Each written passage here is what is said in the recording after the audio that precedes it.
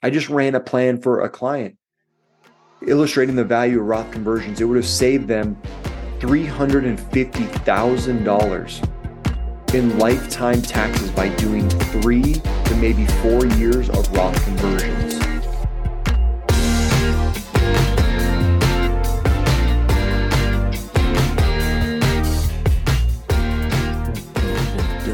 Hey, everybody. Welcome back. Functional Retirement Podcast. I'm your host, Thatcher Taylor. I appreciate you all tuning in. Thank you so much for all the support. And one way that we receive support is by listener questions. So today's podcast, the whole thing was generated from a listener question. Now, a couple things. If you're watching this, forgive me. I'm sitting down today. I know you hear me talk a lot about fitness, but I'm sitting down for this because I got a little heel problem.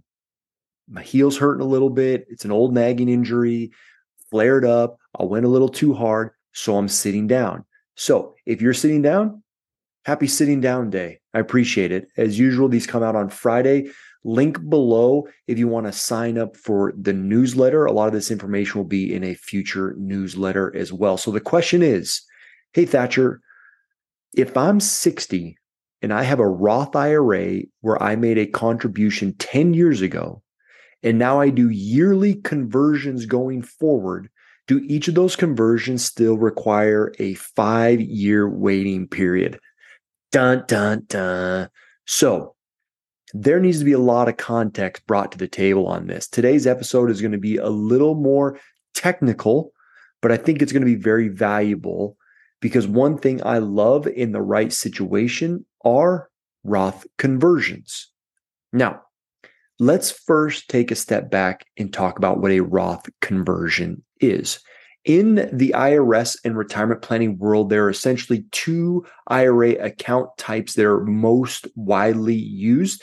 There's probably 4 that are most popular. I guess there are 4 in general, but there are 2 that are most widely used. There's the regular pre-tax IRA, and then there's a Roth IRA. Now, there's also a SEP IRA and a simple IRA, but those are employee type or employer type plans. They have to be affiliated with some sort of business. So we're just going to focus on the IRA and the Roth IRA. Now, you can get money into a Roth IRA or an IRA by way of contribution. If you have earned income, you can add dollars into each one of those, or all in one or all in the other, into those account types. If you go into the pre-tax, you get a deduction. So let's say you put $6,500 into an IRA this year and you meet the income limitations, you get a deduction. Let's say you make $100,000 a year, married filing jointly, you add $6,500. You now only have to pay taxes on $93,500. Whereas a Roth, if you contribute $6,500 to a Roth, you have to, in the same scenario, pay taxes on $100,000. So that's the main difference. In both the accounts, once the money's in there, it grows tax deferred. So you invest $6,500 after it gets into the account in the S&P 500 index, and over time it grows to $20,000. That growth from $6,500 to $20,000 is deferred. You do not have to pay taxes on any given year because in most cases that's going to take multiple years to get. Hate to break the bad news, unless you make some amazing investment, which most likely won't happen. You'll just use a traditional investment like the majority of people. That is all tax deferred. Now, here's the kicker. In the pre-tax IRA, where you took the tax deduction years and years and years ago with the original $6,500, that $6,500 and the growth is now completely taxable upon distribution. Whereas the Roth, you did not get the tax deduction up front. The tax deferral grows and grows and grows. In the future, as long as you don't break the rules and you withdraw the money, all of that money, including your contribution and the earnings, is tax free. So the big kicker about distributing those funds is if you distribute those funds early, either your earnings or your contributions or both, depending on the account type, could be subject to a 10% early withdrawal penalty. Now, I told you this episode was about Roth conversions. The main way to get money into a Roth is a contribution like we just discussed. The next way is like a rollover or a transfer from a different account type, but that's not exactly what we're going to dive into. We're talking about taking money from the pre-tax IRA, including the deductible amount from the very beginning and the earnings. You could take all or a portion out of the IRA and convert it to your Roth IRA and pay the taxes and avoid the 10% penalty because you made an early withdrawal. This all seems great in the right situation, and it is. One reason that you do this is because if you make too much money, you can't contribute to a Roth IRA anymore. Another reason you may do this is because you want to get more into a Roth than what the annual amount allows, which the limit is $6,500. And in doing this over years and years and years, you develop in the Roth IRA a completely tax-free bucket as long as you don't break the rules. Now, what are the rules? This is essentially the genesis of this whole podcast and what that individual is asking. So let's revisit their question. If I'm 60 and I have a Roth IRA where I made a contribution 10 years ago, remember that part, and I made a contribution 10 years ago, and now I do yearly conversions going forward, do each of those conversions still require a 5-year waiting period? So now that we understand the account types and their tax ramifications and getting money in there by way of contributions or conversions, we need to understand the 5-year rules for Roth IRA. So take your pre-tax IRAs and put it aside for now. Let's just table that, set it aside, focus on the Roth. The value in the Roth IRA, if you don't break the rules, is your earnings and your contributions come out completely tax-free. The specific rules that we're referring to, or that the IRS is referring to, I'm just explaining it. The specific rules are the 2 5-year rules. So for example, the question asked where I made a contribution 10 years ago, the first 5-year rule has to do with contributions. You need to have your Roth IRA open from the initial contribution for at least 5 years to be able to take advantage of all of the tax-free benefits. So contribution 5-year rule. But once you start that clock, it's only one clock for contributions. Money that you earned income, you make money, you pay the tax on it, and you contribute to a Roth IRA within those annual limits of income and the annual total amount that can go in. Once you start that clock, you're good to go. You can withdraw funds. And that's why he mentioned 10 years ago. He's outside of that first 5-year rule for contributions. The second 5-year rule is conversion 5-year rule. Every conversion requires a 5-year holding period before you can take advantage of the tax-free benefit. Let me repeat that. Each conversion, because you can do a conversion every single year from your pre-tax over to your Roth, each conversion has its own 5-year rule. So when you're planning to distribute funds out of Roth IRAs, you need to wait 5 years before those earnings are penalty free. So the distinction between the two is, let's say you made a contribution to your Roth IRA 5 years ago, and you're over the age of 59 and a half. You can distribute those funds and the earnings completely tax-free. Now, I mentioned 59 and a half. Let's pause right there. 59 and a half is a very important date because that's an exception to the 10% penalty. That's a huge deadline where you can withdraw funds from Roth IRAs as long as you waited 5 years. The earnings and the original contribution can come out tax and penalty free after age 59 and a half. Now, going back to the Roth conversion, way back in the day when they first enacted the Roth conversion, this would be a way for a person under the age of 59 and a half to circumvent that 10% penalty. Because here's what happens. Let's say you have $100,000 in a pre-tax IRA and you're 58 and you want to access those funds, or you're 50 and you want to access those funds, or you're 40 and you want to access those funds, whatever, you can convert the $100,000 from your pre-tax IRA to the Roth, put $100,000 on your tax return and pay the taxes. Now the money's in the Roth. To do a conversion, there's never a penalty. You can convert money pretty much at any time and there won't be a penalty. Before 59.5, after 59.5, there's no penalty.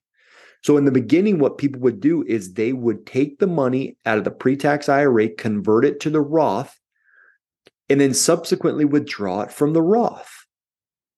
Interesting, because there's no conversion or there's no penalty on conversions. They would be able to access their funds in the Roth IRA tax-free right away. Well, a long time ago, when this was available, Congress and the IRS was like, no. We're shutting down that loophole. So let's say you make a conversion at age 53, and a few years later, you want to withdraw. Let's say 2 years later at 55, you want to withdraw that money from the Roth IRA. That $100,000 that you would have converted and paid taxes on at age 53, at age 55, that $100,000 or the converted amount would be subject to a penalty. In addition, if you withdrew all the funds, the earnings would be penalized as well. So Congress fixed that. So now we have this 5-year rule that says if the converted funds are not held for at least 5 years or until age 59.5, any withdrawal before that time would be subject to the 10% penalty the account owner would have paid if they would have withdrawn from the traditional IRA. So let's go back to our question one more time. I made contribution 10 years ago, and now I do yearly conversions going forward. They're age 60. Do each of these conversions require a 5-year waiting period? The initial answer that you would say is yes, they do. Each conversion that happened every single year, if you did it over 10 years, there'd be a stair-step approach of 5-year conversion dates before you could access the funds. But since this individual is over the age of 59.5, the 5-year rule essentially becomes null and void because you can distribute earnings and the original contributions from Roth IRAs completely tax and penalty free after age 59.5. So that's a big one. Since that person's exceeded age 59.5, the 10% penalty is actually gone away. So the IRS is less stringent on you and your penalty on converted dollars. So then the question becomes, where does this all matter? Why are we even doing all this? Why are we doing these Roth conversions? Why is Tony, from the listener Tony, caring so much about doing Roth conversions? And here's the big reason why. Predominantly because of future required minimum distributions. Those pre-tax dollars where you get the tax deduction now, which may make sense, can sometimes scare people if they're going to be in a higher tax bracket in their 70s or later, because the IRS is going to require you right in the middle, right in the heat of retirement, to distribute funds from your pre-tax accounts, IRAs and 401ks, and pay the taxes on them now. But what's funny is, depending on how old your pre-tax IRA dollars are, you could have substantial amounts of tax-deferred growth, which could create substantial taxable events later on through retirement. So what people do is they fall in lower tax brackets now, maybe years before RMD age, late 50s, early 60s, maybe retire early. You start distributing money out of your pre-tax accounts, converting them to Roths. And now once in Roths, you're reducing down future taxable events from required minimum distributions. You gain more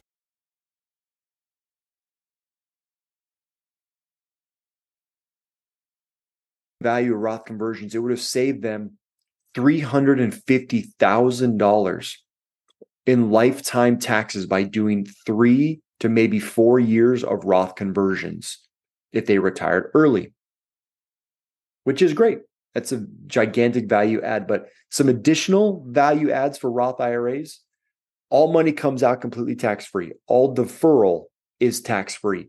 A Roth IRA passes to a spouse completely tax-free, and they can also use the money tax-free. This is a big one because if you pass away, the spouse, when they receive the money, are now going to be in individual tax brackets, which could be worse.